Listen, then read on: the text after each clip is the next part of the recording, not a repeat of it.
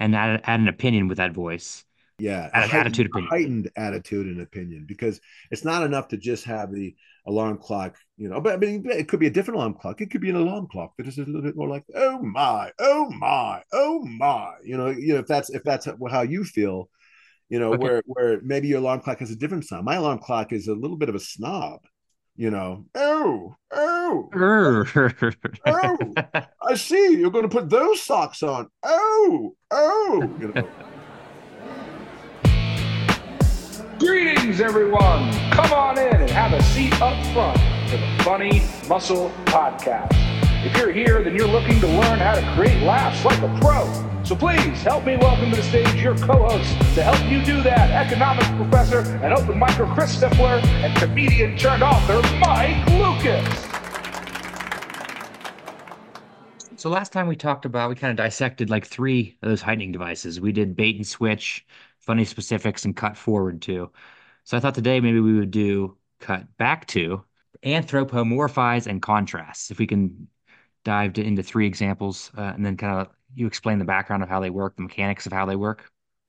But yeah, okay. Well, the anthropomorphizing is one of my favorite things to do.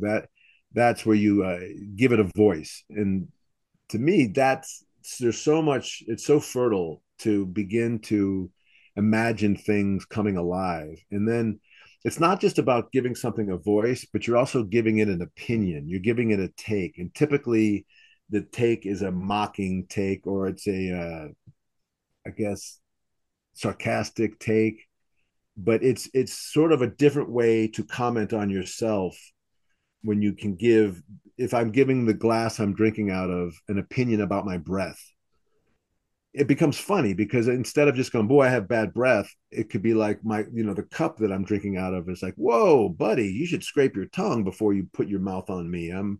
Yeah, this is going to take too long in the dishwasher, and I don't like that, whatever, and then you have all of a sudden that glass of water, it starts talking to the bottle of water, and it's like, oh, I know he's got his lips on me, and I could smell it too, or whatever. And then now it can be a comment on bad breath or whatever, or a comment on somebody who backwashes, like that could be the idea that I hate it when people backwash it might be a fun premise.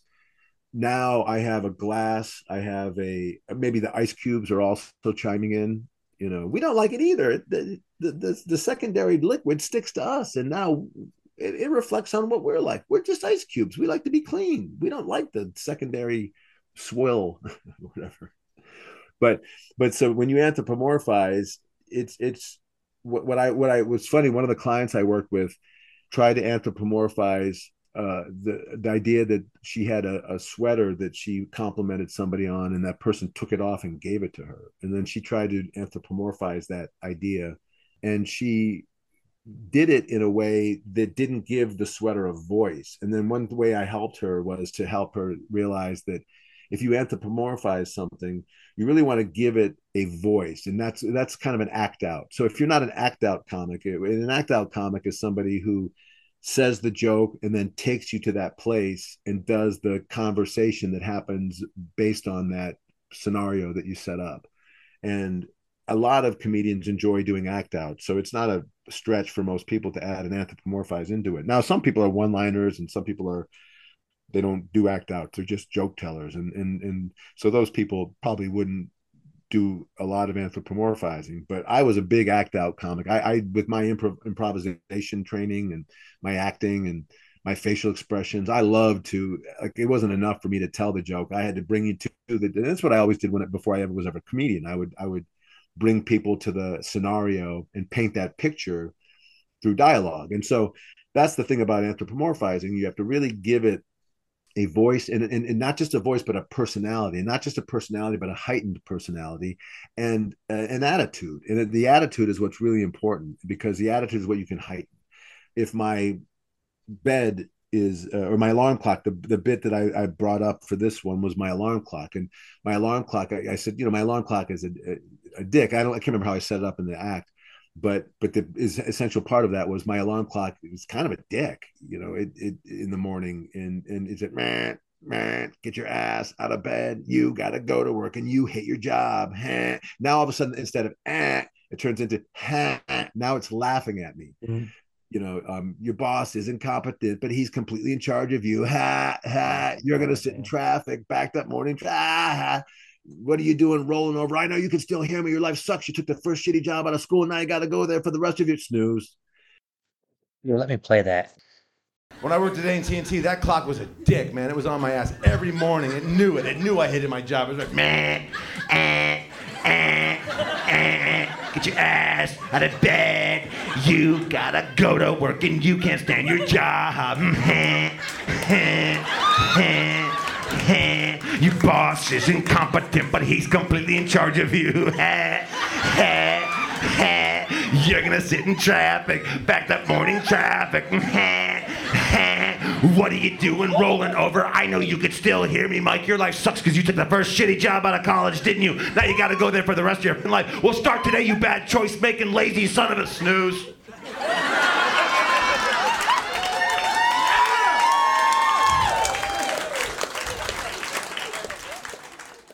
And now that's a frog bank. I'm snoozing a voice that I don't want to hear anymore that's mocking me for the choices I've made. So now that bit climaxes into an applause break typically because I've heightened, and then I've got a good line at the end that's a great frog bank, which is the snooze, which is basically saying, shut the fuck up, dude. And or shut the fuck up, person who's judging me.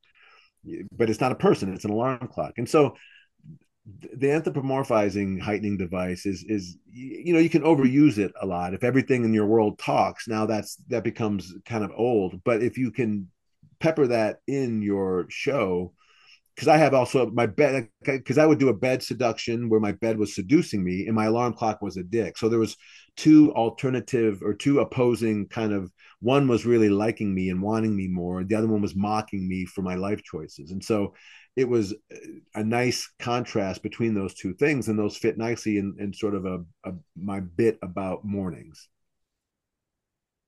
Okay, so I wrote on my card, the cards I do from your book, I wrote, give it a mouth, make it talk, give human qualities to non-human things. Yeah. But my misconception initially was because you're a super act out guy and have really good impressions and you have different voices and you have different pitches, but you can anthropomorphize something and not don't be an impressionist. No, you don't. And that's one thing that one of the heightening devices is impersonation. And I try to make that point in the book, which is an impersonation can be, I'm doing a spot on impersonation of a voice that we all recognize. So, Judy. Oh, that's Clark Gable or whatever. I'm just being funny. You Rodney Dangerfield. Yeah. Oh, I get no respect. Yeah. And so you can, and then you're rewarded by the audience when you are incredibly accurate with that impersonation. Frank Caliendo is wonderful at that. I used to open for him quite a bit. Mm-hmm. And you watch him and it's fantastic to hear somebody take you to, now all of a sudden John Madden is in the room and he heightens John Madden's silliness that he's noticed. And he does that with all his impersonations. Frank Caliendo is brilliant, man. The dude, like he doesn't just do impressions. He heightens his impressions and puts those people in different scenarios. And then he examines how he does the impression. So he almost is in a joking way teaching you how to do the impression or how he does it. So there's almost a class involved in how he does it. So there's so many different ways that compared to say Rich Little, who just did the impression and did a pretty standard imitation of what the other guy does, whereas Caliendo just takes it to, he really heightens that. So when you watch someone like Caliendo do it, you think to yourself, well, I can never impersonate someone that closely, so I certainly would never try and embarrass myself compared to say Frank. But I would do all my anthropomorphizing when I was opening up for Frank, and it was never a conflict, and it was never like I was trying to be him or be like him, because I would do voices of my girlfriend or my aunt or my mom or like you said, the airplane tray that's in front of you. So then you could just do any voice you want. You could just give it a voice, meaning don't make it your voice, but something else. Maybe it's a little deeper, maybe it's a little higher, maybe you're doing it a little slower, or you're doing it a little faster. And even that, it's my voice, but it's just giving the thing an attitude, and that's what becomes funny. It's not saying that it sounds like Bette Midler, and now we all hear Bette Midler in the room. That's a real true impersonation. I like to impersonate things that no one can call me on. If I do an impersonation of my wallet, geez, Mike, I'm empty again.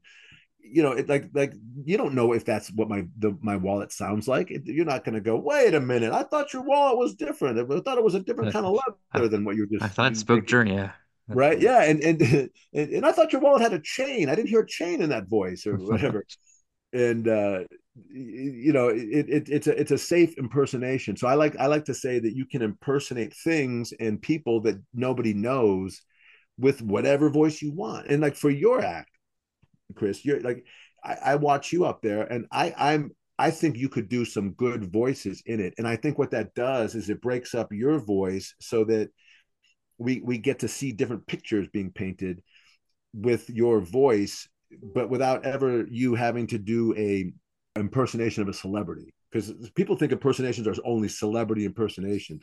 But yeah, so to me, like that's how I help advise people in terms of anthropomorphizing is you can give anything a voice, and the voice is up to you, and it doesn't even have to be a silly voice. Like even if you just the idea of an upright table talking is funny enough if you commit to it and heighten it, and then call it back, where now later in the flight of your bit, in the bit that's talking about that flight, now that voice can come back that you already did, and it can be that upright table or whatever, like what's it called, the Your table.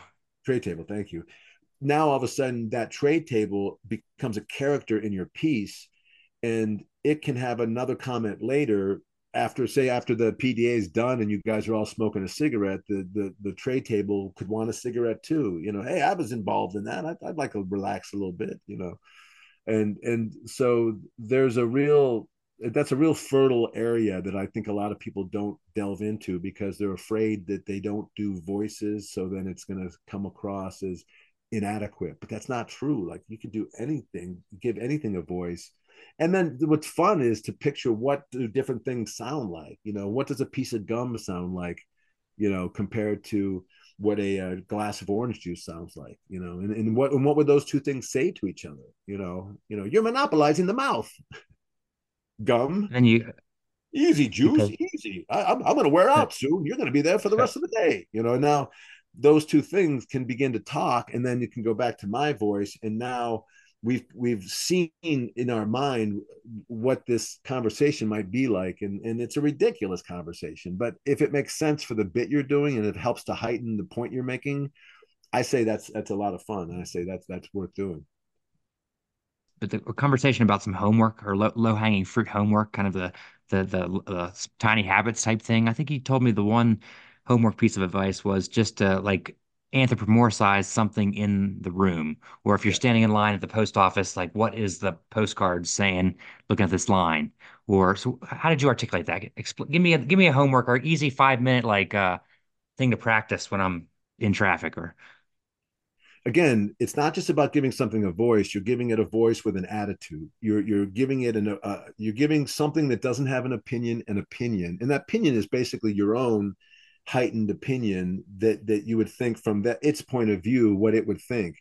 So, my shoes might have an opinion about my stinky feet, and so if I want to do a bit about stinky feet, it'd be funny to have my shoes and my socks have a conversation, where they're talking like, oh my God, we gotta get this guy in the bathtub more often, and then the bathtub is like, whoa, I don't want that to be involved in that, and now there's a three-way conversation where they're trying to work out a plan to get me cleaner because I just have a big guy stinky feet. So in terms of homework, like the fun thing to me would be to, when you walk out throughout your day, to begin to just like notice things, give it an attitude, give it a voice and an attitude and an opinion that's heightened, and it's commenting on you and on something about yourself that you want to mock or that you want to heighten about like an attitude, you know. So for me,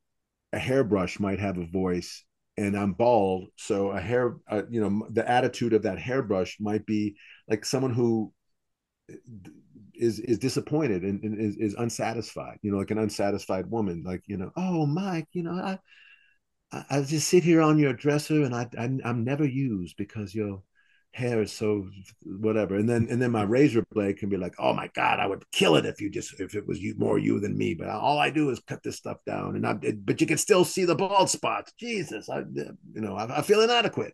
And now, you know, the hairbrush is longing and the razor blade is tired. So now those are two attitudes that those objects in my world. I'm just looking around my room. That's why I did that one.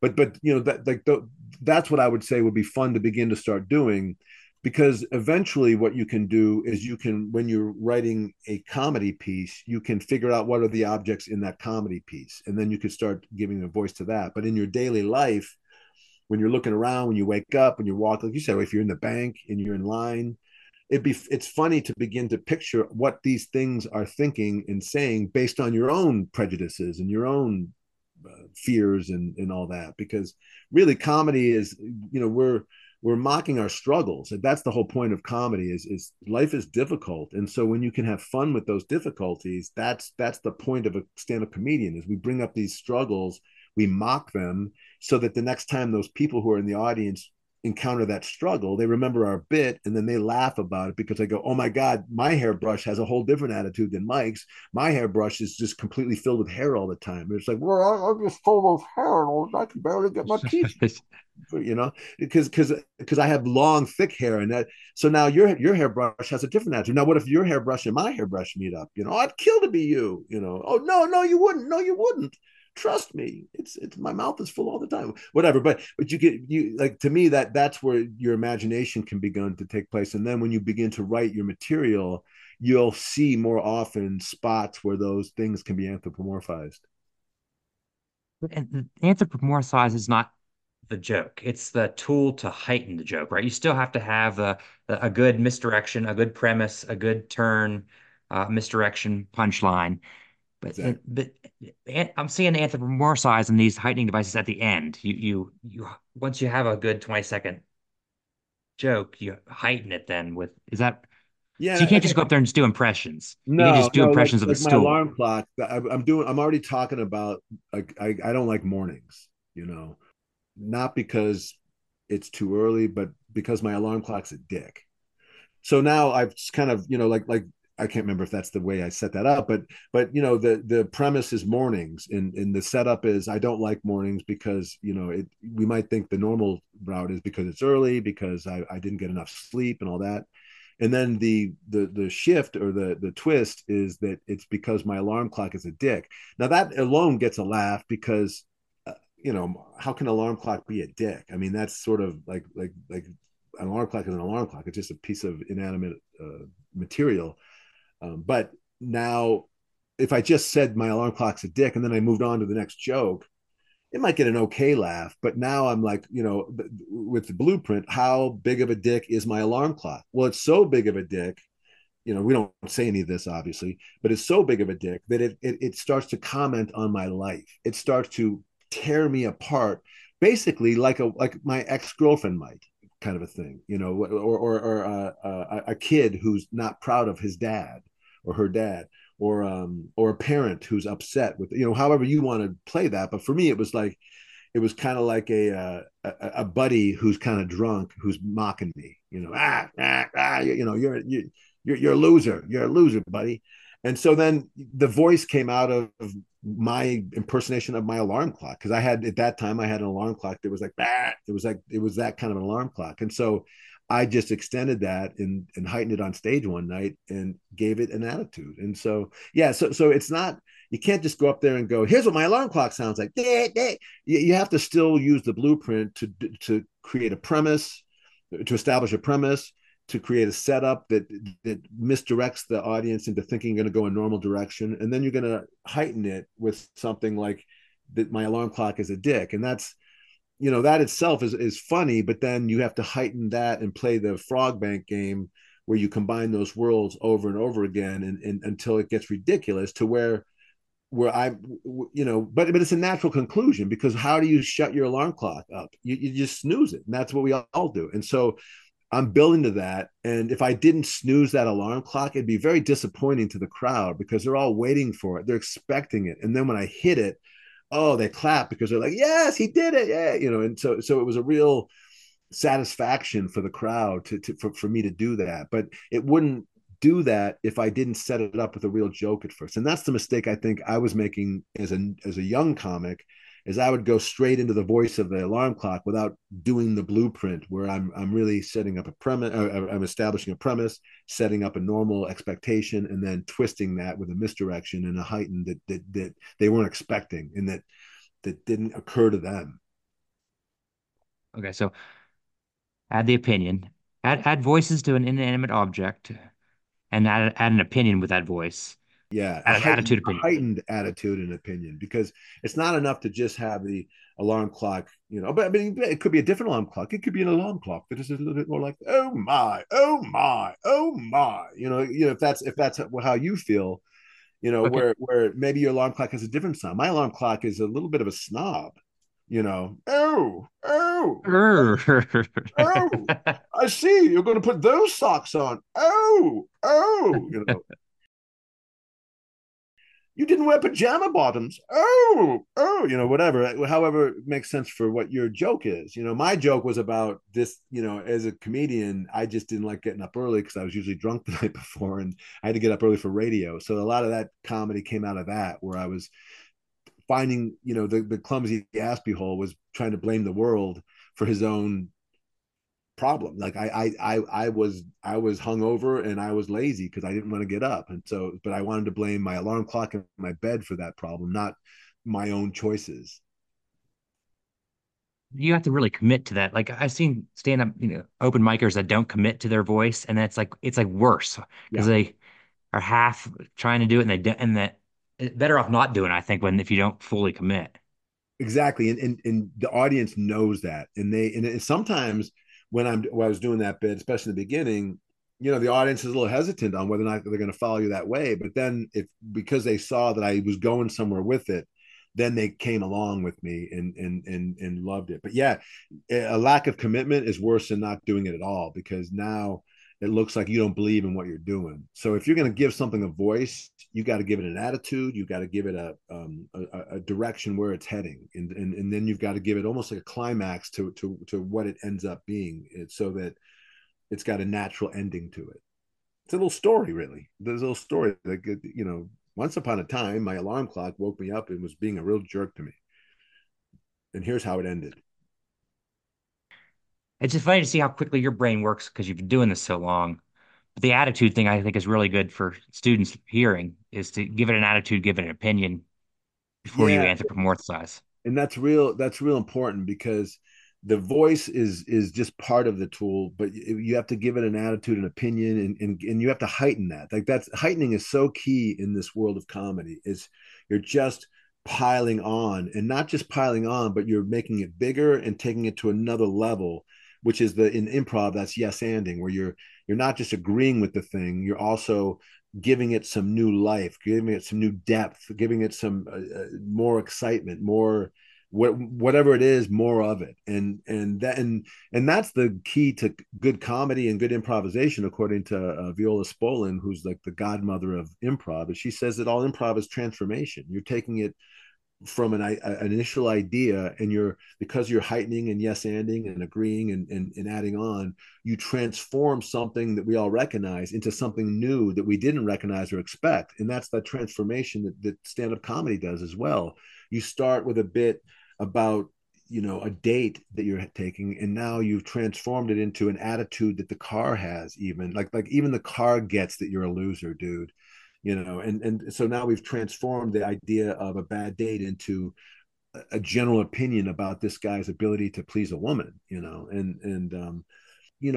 could take that idea of that car, and who's the next owner going to be? Is it a relief for them? Maybe the next owner is a woman, and he's like, oh my God, thank goodness we're on the other side of it. And you could just, there's a lot of different places that your friend could could take that thing. The car could whisper to her as she's leaving, as she shuts the door. The car could, whisper to her and go, "It's not you. Trust me, it's him. It's not the first time this has happened. Just go, run, lady, run." Get out of here. He tends to chase people, whatever. But like there could be, all of that, depending on what I don't know what the setup is, or I don't know how she does her whole act, but that's how I look at those moments. Is it has to transform itself into something bigger and better and weirder and crazier than it was, and then hopefully when you work that out on stage, like a lot of times this doesn't happen right away. You do these bits over. That's why like nobody does their Netflix special right out of the gate. Like Bill Burr he works his act for a year before he does a new act every year. So there's 11 months and 2 weeks worth of going over this bit over and over and over again before he actually shows us what it is.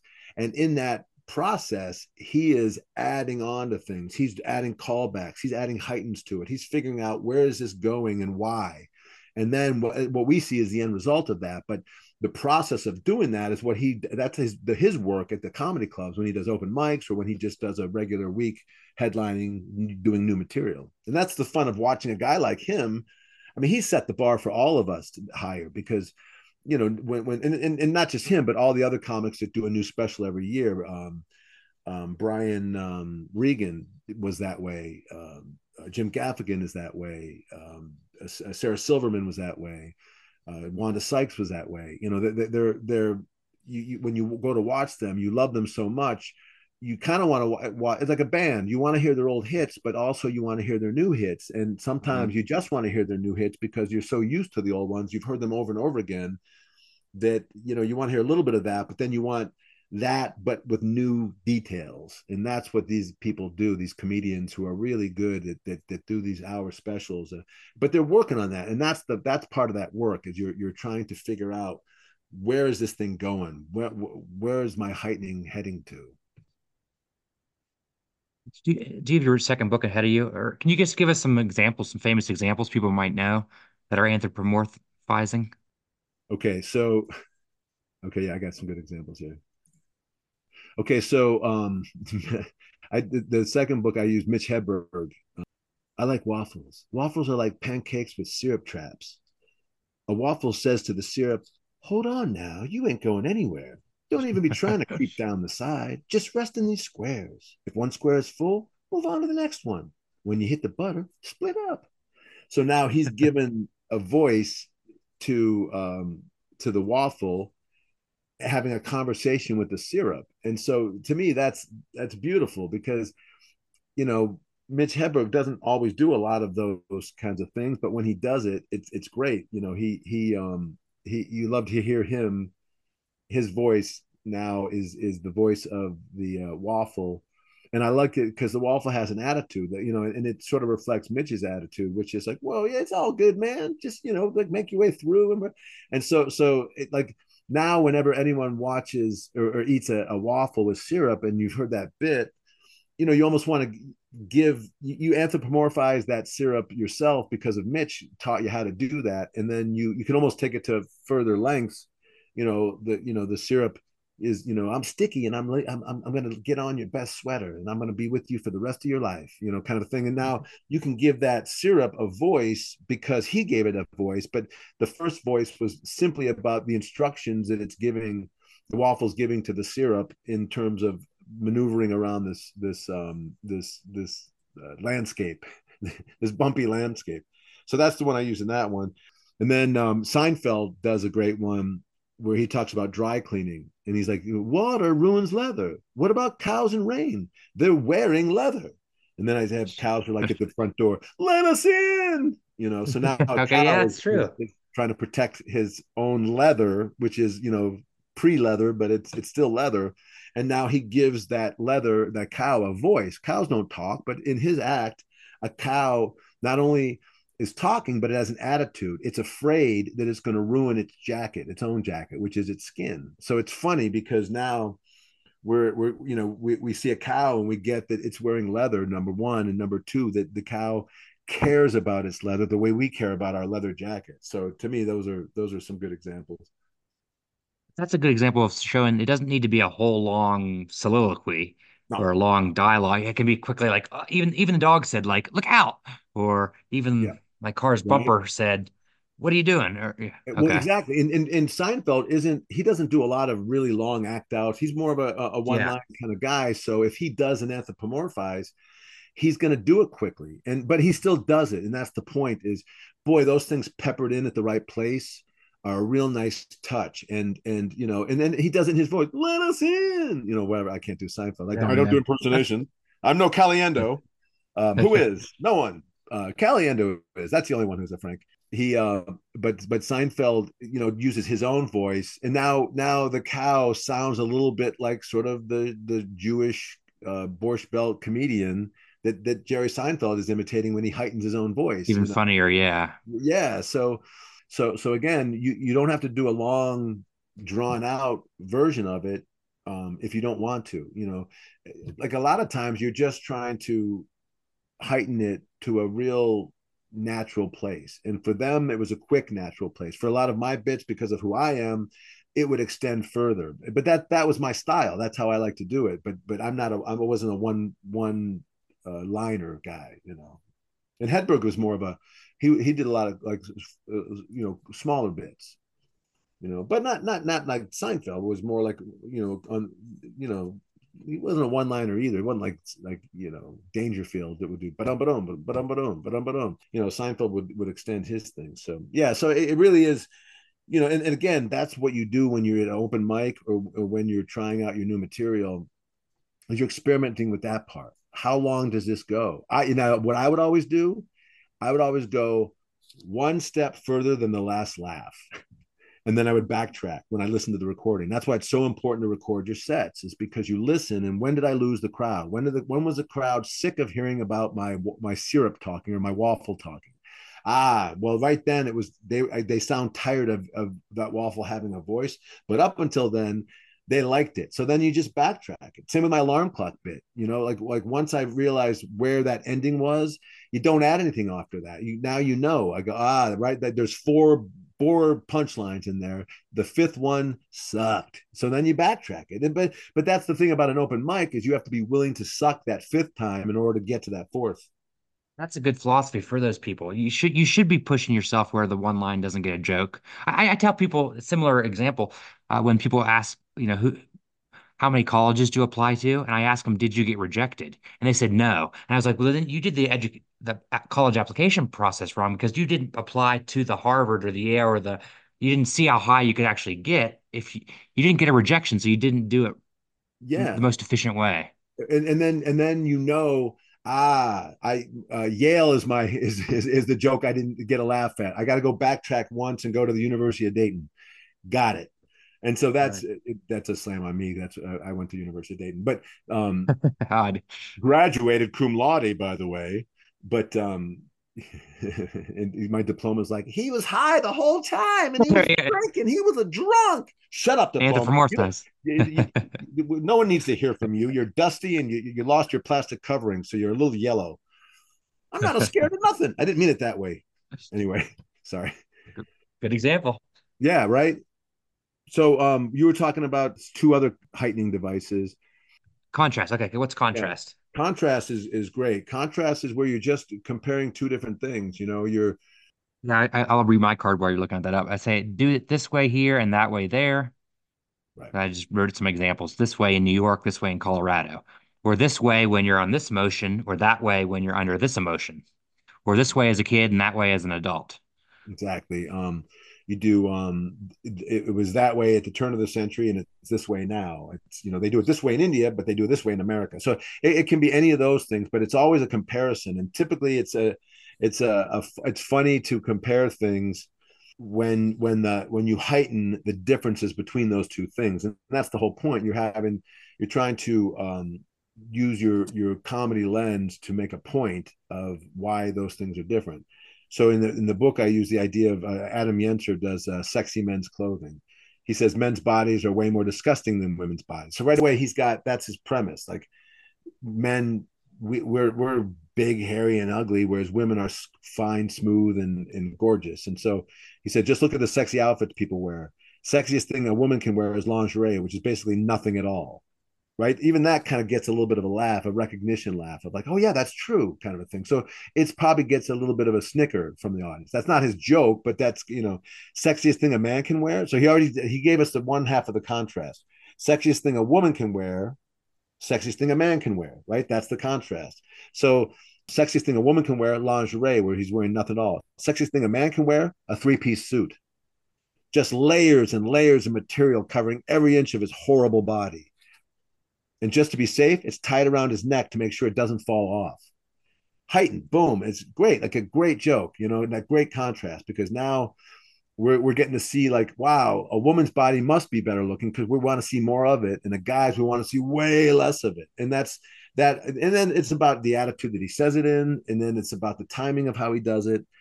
But it gets a really great laugh. It's a really funny contrast. And we get to laugh at the idea that those two things are different. And then we get to adam's comedy lens. His uniquely conservative observational takes is my stab at his lens. Yep. Again, whenever you take a stab at someone else's lens, you have to always say, but I could be wrong. That might not be what it is, but that's what, from my observation of his material, that's how it looks. In my first book, I talk about George Carlin. Remember, he does baseball versus football. Football's played on a gridiron. Baseball's played on a field. So now he's got an attitude that he's using. George Carlin is saying football is tough, baseball is for wimps. And so everything he does, football, I'm going to score a touchdown in the end zone. Baseball, I'm running home. So his attitude is that one is tough and one is not. And that's where the contrast begins to get a laugh. And he plays that contrast. If you've ever heard that bit, he does it, like 10 or 12 times he goes into it, because he's a real wordsmith and he likes to really get, like, his bits are really well thought out. Carlin, again, brilliant, just a brilliant, like he's, the godfather of observational comedy. Well, one of the godfathers. Lenny Bruce is the main one, but I digress. But yeah, but that bit is, if you've never heard that bit, you got to listen to that whole bit, because it's just a master class in contrast, because because what he does, what Carlin does with that bit is he finds funny specifics and recognition laughs within his contrast. And that's what you're trying to do always, is combine a bunch of different heightening devices to make your point. And so he the funny specifics are, gridiron, field. Those are funny specifics. And those are also recognition laughs, because I recognize the football gridiron. I recognize the baseball is played on the field. So those are what he does all across the board on that bit. And then the other one, it was Chris Rock, does a great contrast. People are actually allergic to food in America. No one is allergic to food in Rwanda. Being fat in America is bad. Being fat anywhere else in the world is admirable. So now he's making a comment on America, and he's making a comment on who we are as a people, how we waste food and how we overeat. And how in elsewhere, and now he uses Rwanda because that's a recognizable place where people are starving. And so because he is a black man, he can make jokes about other people who look like him who are suffering in a way that he's really mocking. He's not mocking Rwanda. He's not mocking people who are starving. He's mocking us for being so fat when there's other people like that who are existing in the world. So he's not punching down. He's punching up at us, fat, rich Americans. And so it's brilliant. And Chris Rock, again, another brilliant comedian who's just constantly churning out new material. And then you have that the contrast. one I used in my act, I talked about Midwesterners.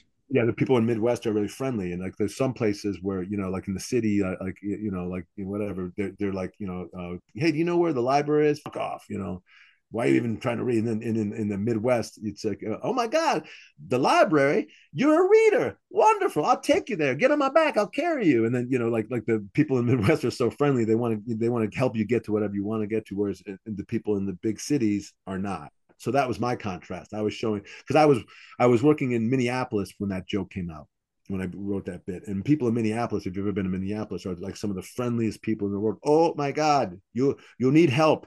And then I said, they blow their help whistle. There's someone that's not from the area that needs our help. Circle up, everybody. We're going to get them to the library. all right, you get him on in your car, you take him, you lend him your library card, and then you teach him how to read in case he doesn't know the big words or whatever. But the idea was that people in the city don't give a shit about you, but people in Minneapolis love you. And then that audience loved it because they were like, he's right, we are that friendly, and it got a big laugh there. All right, let's hear that bit.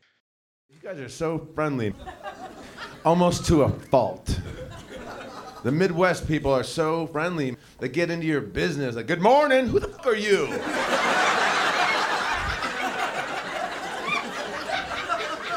And how do you know so much about my morning? Indeed, it was good. Well done, sir. Good morning. God damn it. You're not from here, are you? You should drink our water. It changes you.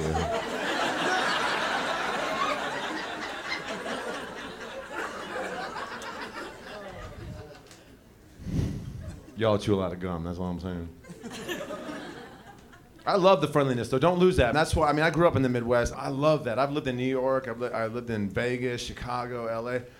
And boy, there's just nothing better than the Midwest sensibility. People are just nice. You can always tell, too, when you ask for directions. You ever notice that? You ask strangers for directions, tells a lot about them. Like when I lived in New York, people just fuck with me. It's like, hey, do you know where the library is? Yeah! Since I was about 5. Well, enjoy your access to reading. I think I'm gonna go rent a movie. But here, you people, you'll give directions. You care about people. It's funny. Well, you got like help whistles on. You go, hey, do you know where the library is? You guys are like, there's someone that's not from Cincinnati that needs our help. People come running up. What's going on there? Oh, he's not from the Midwest. He needs to know where the library is. Don't worry. It's the Midwest. We'll get you there. It's what we do. This contrast, like, just working on a bit about how, like people in Colorado are really thin, like the thinnest state, very athletic. My buddy in Salt Lake, very athletic out, and then his family lives in Detroit. So like he goes to the airport in Salt Lake, and he's like, oh man, I gotta lose 15 pounds. And then he connects through Denver. And he's like, oh shit, I gotta lose 20 pounds. And then he lands in Detroit, and he's like, I'm an Adonis. Like, look, That's good. That's good. That's is a great that contrast. Yeah. And okay? then you just keep heightening that. You just like all the different places where he realizes that about himself but I mean that's the joke right there. You just did the joke. I mean that's the full joke. And Does Adonis, is that a line that's too arcane or too people know who the Adonis word was? Adonis. Oh, I knew what you're Yeah, talking about, but I'm college educated and well read, so I don't know. from Dayton. Adonis. You talking about Madonna? Is that who you said? Adonis? Adonis? Yeah. But yeah, Adonis, but that could be, sometimes when you do that, and you have a funny specific or a recognition laugh that doesn't get the laugh, you can use that as a launching point for the idea that the audience didn't know who Adonis is. And so you can do a Greek god bit or whatever in order to Save it. sort of heighten it. And then you do a callback later to an Adonis again. Now the audience is in on That's it. really funny. Boom, now you get the big laugh. And so that's, you take the hit on the first one, so you get the big applause break on the second one. And that's what a skilled comic would do, maybe, Okay, so what we did, so we did contrast, we did anthropomorphize, and And let's do then cut back to. I have the first kiss. I'm trying to remember what that bit is. By the time I got married, I was done with dating. That first kiss, that first kiss. I hated it. On the stoop, me and her, mano a womano. Like that right there, mono a mono is the thing, but I'm with a woman, so I just changed it to mono a womano, and it's like my own word, but they got, it was a chuckle. It's not a big laugh, but it's a chuckle on the way to get my big joke. And my joke is I cut back to my wife and I's first kiss and how awkward was it? She's just standing there, and usually it's the guy that has to make the first move. Women just stand there to receive, like. So then now I'm doing the woman. She's just like, like a silly face of her ready to receive the first kiss because it's not her job to do it. this bit is I do like when you do a first kiss, you have to lean in kind of to do it. So there's that awkward moment where you have to go forward, where your neck sort of goes forward, and so I end up being like, "Ah!" I start doing like I'm a chicken. So I like I'm basically heightening the idea that because I'm awkward about my intimate moments, and this is the first one, I look like a chicken when I do it. So there's a real recognition laugh there. That's the heightening device I use there. And I do sort of an exaggerated, funny specific, which is that neck looks like a chicken's neck. And then, it just goes. But it's normally our job to take our big ass bulky heads 2.5 feet towards yours and stop right on time with our tongue in your mouth. Oh, that'll be work.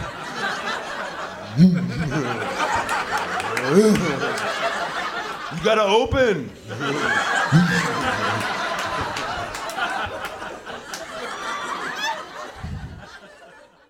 Do you have the microphone stand do you have the mic in the stand right now and you're leaning Yeah, into the I'm mic using or yeah, that's a good point. This is again like when the stand-up stage is very sparse. So you've got a mic stand, a mic, and typically a stool and maybe a bottle of water or a drink on the stool. And that's it. That's all you got up there. So a lot of comedians use the mic stand, like, I've seen them use it as a metal detector. I've seen them use it as a gun. They use it as a cane. They use it as a lever that they, as a device. What I did is I put the mic in the mic stand, and I pretended that was her. That was the girl. So I'm like lunging forward towards the mic, and as if she is that mic. So now in their mind, they're watching my first kiss with her. There's always a voice in my head putting pressure on me. 14 seconds until kiss time, Mr. Lucas. Prepare to lunge, prepare to fail. 13 seconds and counting. Don't forget, you ate garlic. 12, 11. And then I just have to blurt it out. I had a really good time. I want to go.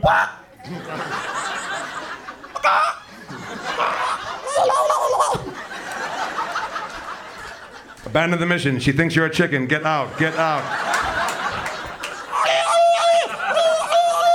This is what I would have done to your face.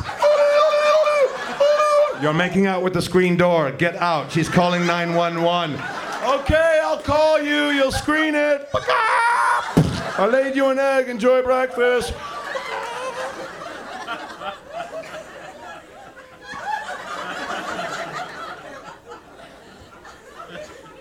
Driving home like an idiot. That went pretty well. That was all right, man.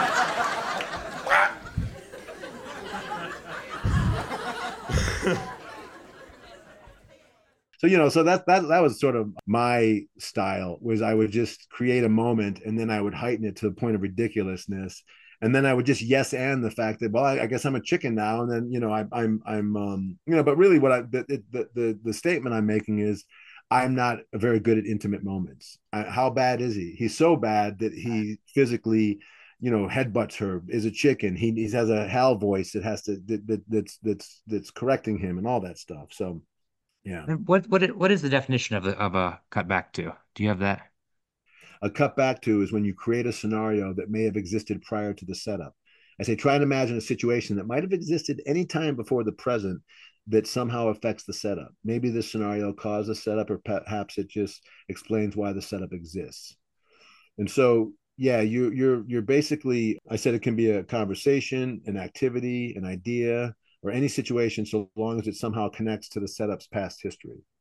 So yeah, it, like a lot of times it explains something that you're explaining now, and it sort of gives a clear meaning to it. Sometimes it heightens a thing that you're talking about.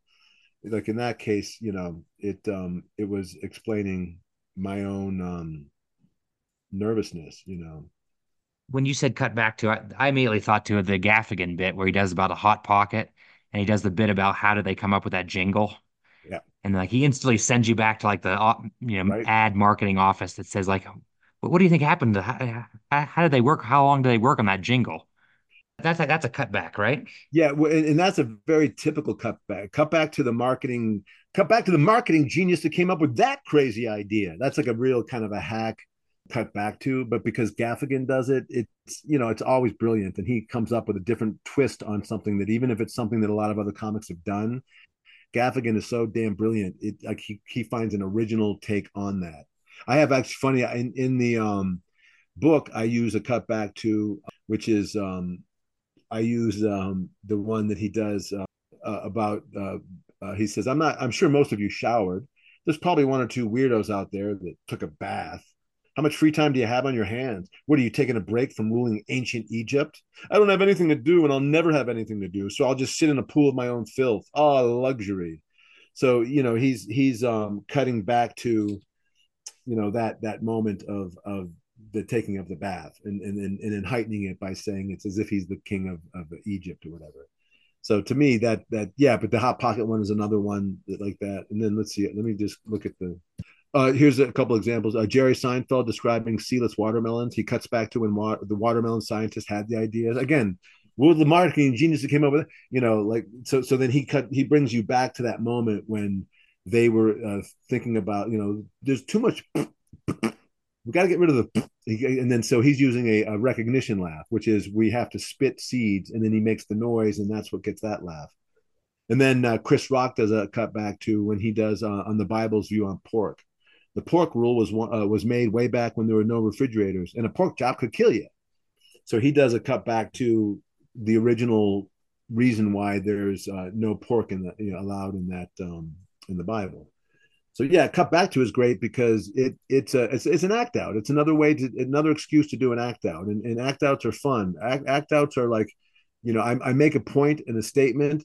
Now cut back to that time when that was first invented or when that first happened or the reason why that's true now, and it's a real fun way to make that point. So yeah, and it's funny. Like anytime you watch a comedian give a laugh, you can always trace back the heightening devices they're using and then their lens, the lens that they use for it.